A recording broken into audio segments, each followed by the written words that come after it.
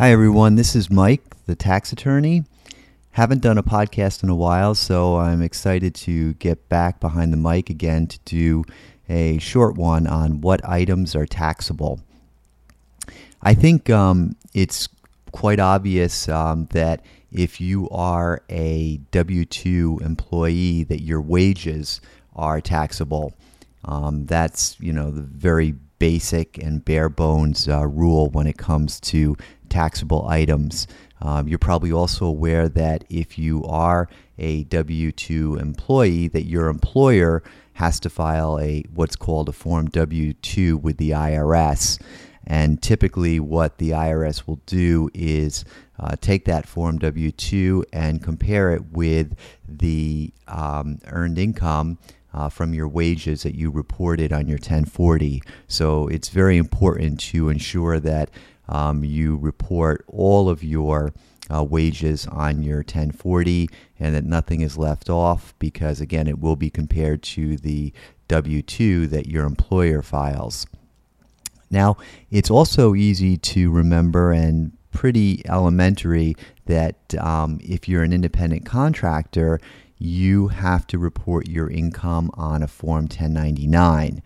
So those two are basically the simple, straightforward ones where you're an employee and your employer is basically reporting your wages on a Form W-2, which you receive at the end of the tax year.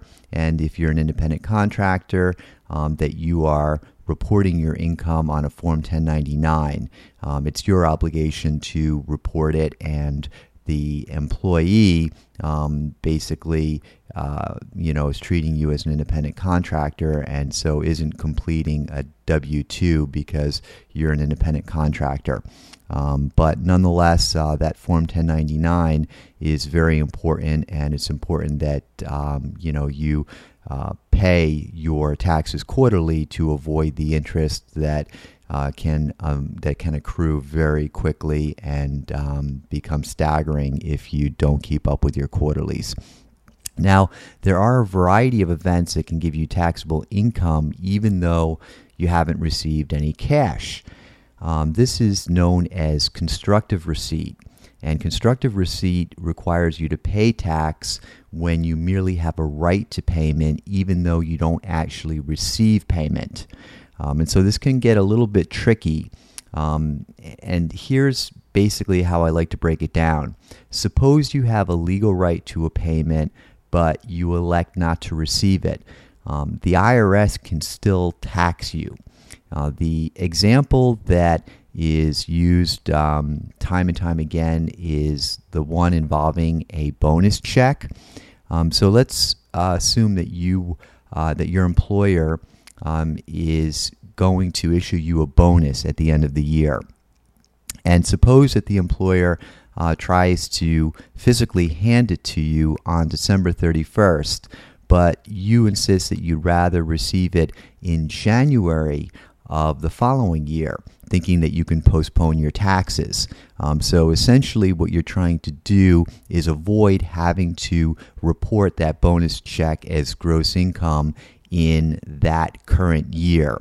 And that's why you're asking your employer to give it to you in January under the assumption that you can postpone reporting that bonus check until the following year. Now, here's the problem with that thinking. Because you had the right to receive it in December, it's taxable then, even though you might not actually pick it up until January. So the fact that you may avoid physically receiving it on December 31st, and you may not pick it up at the office until January 2nd or January 3rd, does not allow you to postpone the taxes until the following year, and doesn't prevent you from having to report that bonus check in the prior year because you had a legal right to receive it in that year. Now, on the other hand, here's how you might be able to construct this so that you don't have to report the bonus check in the current year. If your company agrees to delay the payment and actually pays it to you and reports it on its own taxes as paid in January, you would be successful in putting off recognition of the income until the next year. Yet even in that circumstance, the IRS might argue that you had the right to receive it in the earlier year. So the bottom line is that when we're talking about constructive receipt, the first thing that should come to mind is the right to payment. The mere fact that you had the right to payment in December, yet you forestall receiving it until January, does not prevent you from having to report that bonus check as gross income in the current tax year. The only way to get around this issue is to try to get the company to agree to delay the payment until the following year. And if the company does in fact agree to delay the payment and actually pays you the bonus check in January and reports it on its own taxes as paid in January, again, you're probably going to be successful in putting off recognition of that income until the next year.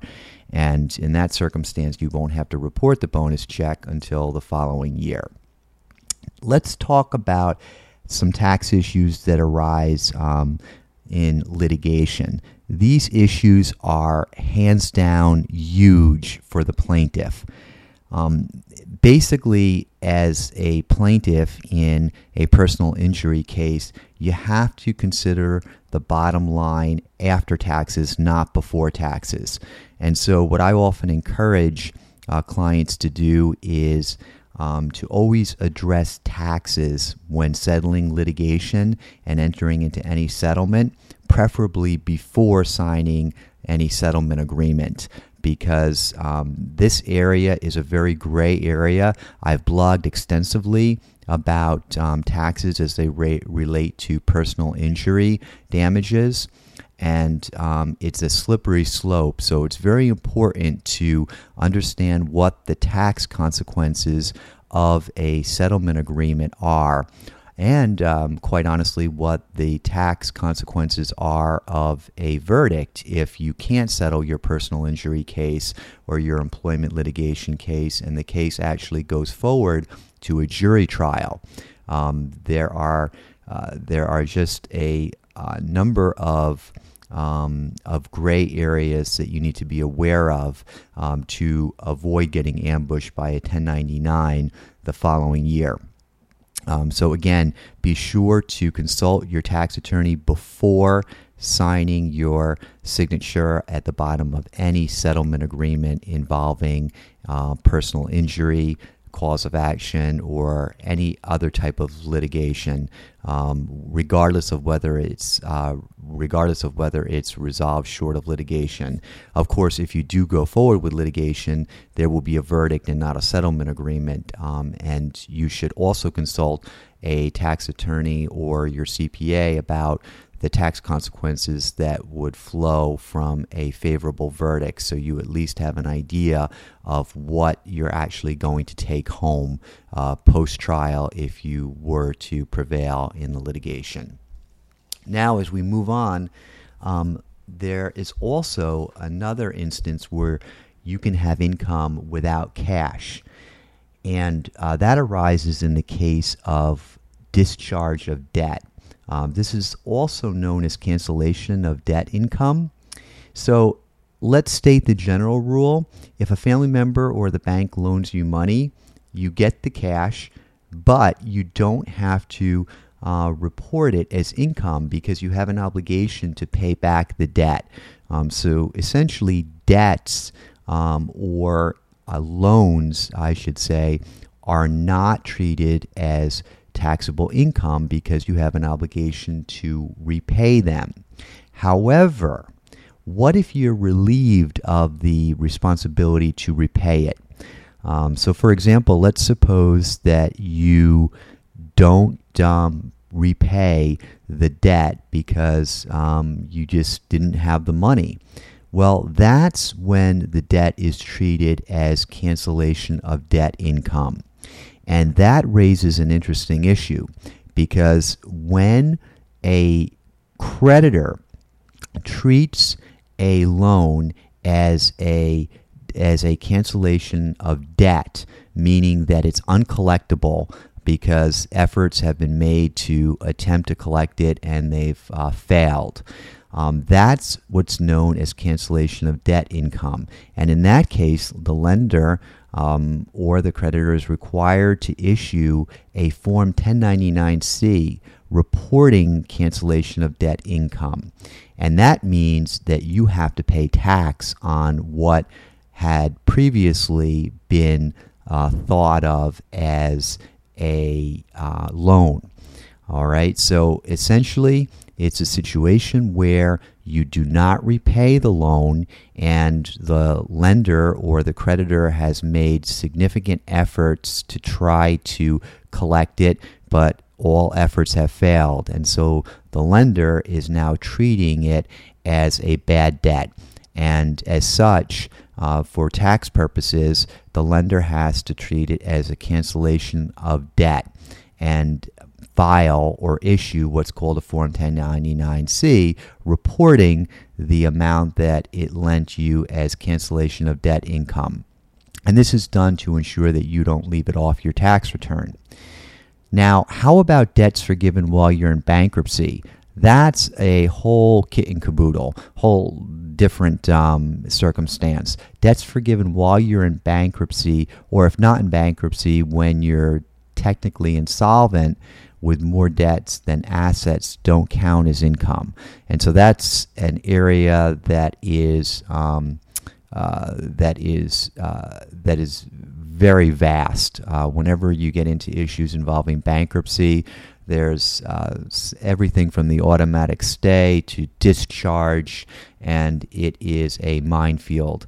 But generally speaking, debts forgiven while you're in bankruptcy don't count as income. Now, there are some exceptions to a discharge, a Chapter 7 discharge, and I would certainly recommend that you consult with a bankruptcy attorney if you have any questions about whether any of your debts are still collectible post bankruptcy after the discharge, because there are some exceptions. Now, how about income from entities? This gets very technical. I realize that a lot of you are familiar with the different entity types, the basic ones, of course, being C corporations and then partnerships. C corporations, as many people are aware, issue what's called a distribution at various points.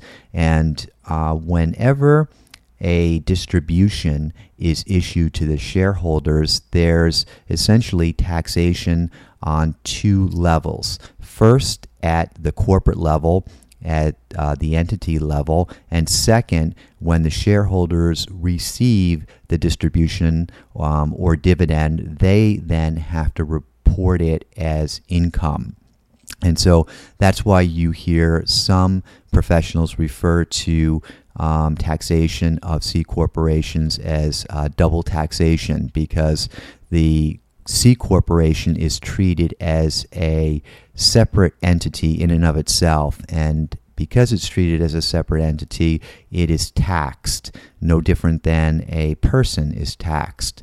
And then when that distribution flows down to the shareholders in the form of a dividend, the individual shareholders have to report it.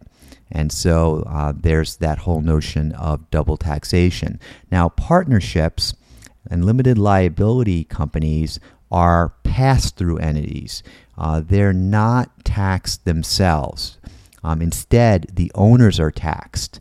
Each owner receives a Form K-1 that reports his or her appropriate share of the income, even if that income is retained by the business and not distributed to the owners. So that's the part that is tricky. The fact that the income may be retained by the partnership and not distributed to the individual partners. However, notwithstanding the fact that the income is retained by the partnership, the partners have a responsibility to report it. And again, that's even if they don't receive a payout. So it's very important to understand that, because each owner will receive a Form K-1 that reports his or her appropriate share of the income.